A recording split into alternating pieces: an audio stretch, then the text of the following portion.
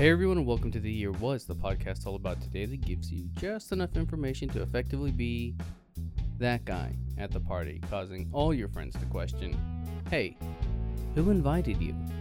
Like, seriously, why are you here? I'm your host, Michael Montalvo, and for the next few minutes we will swim through the river of time to try and find out what makes it a truly unique. In this episode, we examine the events that occurred May 19th. The room is dark, except for the lights that illuminate the stage, shining spotlights highlighting stars from all corners of the Hollywood sphere. Singers sing, actors talk, the audience watches as they all gather to honor and celebrate one man. On the stage there is performance. Behind the curtain, in the back halls and dressing rooms, there is life. Marie Irvine stands in front of a woman that would soon captivate an entire room. The woman has spent hours rehearsing, making sure every note, every word, every moment that she is to spend on stage is going to be perfect. "I knew you would come," says the woman as she looks at the earrings that Irvine is holding, the ones the woman had forgotten at home. On stage, a man, Peter Lawford, stands, performing for the crowd. Not singing, but performing nonetheless. He takes a moment to announce the next guest, the woman, an act he has been doing all night, with the joke being that she is always late. It gets a laugh, and the woman makes her way on stage. "Mr. President," Lawford begins, "the late Marilyn Monroe." Lawford then takes her coat, revealing Monroe's flesh-colored dress covered in rhinestones that is so closely hugging her body she had to be sewn into it earlier in the day.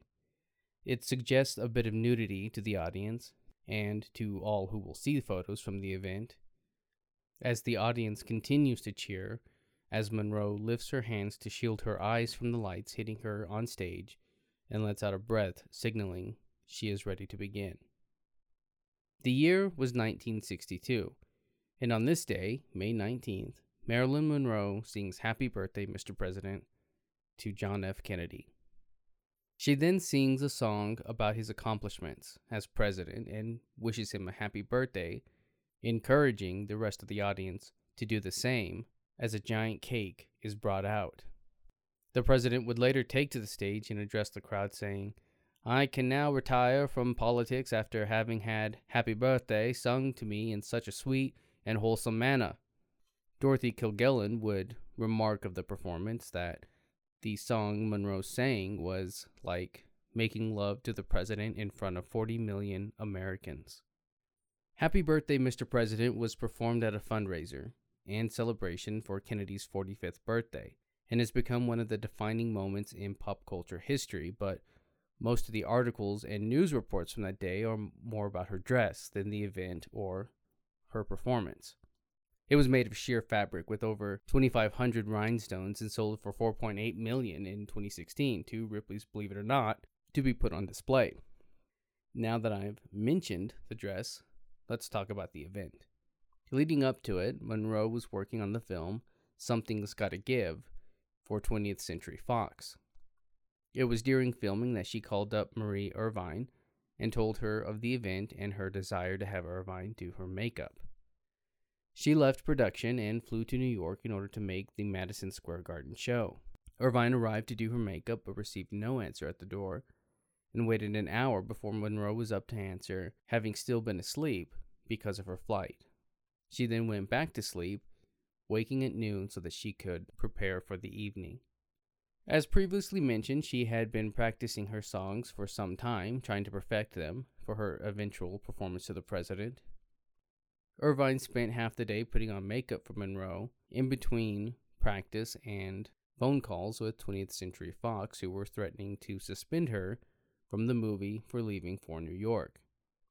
Ultimately, 20th Century was not happy with her decision and would eventually fire her from the film. But that was still in the future. There had been rumors of an affair between her and Kennedy for 3 months by this point, having been introduced by Peter Lawford, And while Monroe hoped she would be able to spend time with him at the event, it was uncertain it would ever happen. She took a break from practicing to have her hair done and then put on the dress that would wow the world. Then she left for the event, forgetting her earrings before Irvine rushed them to her, where she would soon after perform. Throughout the alleged affair, Monroe and Kennedy were careful never to be photographed together, but White House photographer Cecil Stoughton still managed to snag one. The only known existing photo of the pair was taken later that night at an after-party at Arthur Krim's home. The Happy Birthday song would be the most famous interaction between Kennedy and Monroe, and also their last, because she would be found dead only 3 months later, August 4th, 1962. The death of Marilyn Monroe deserves an episode all on its own, due to the conspiracies that have arisen from it.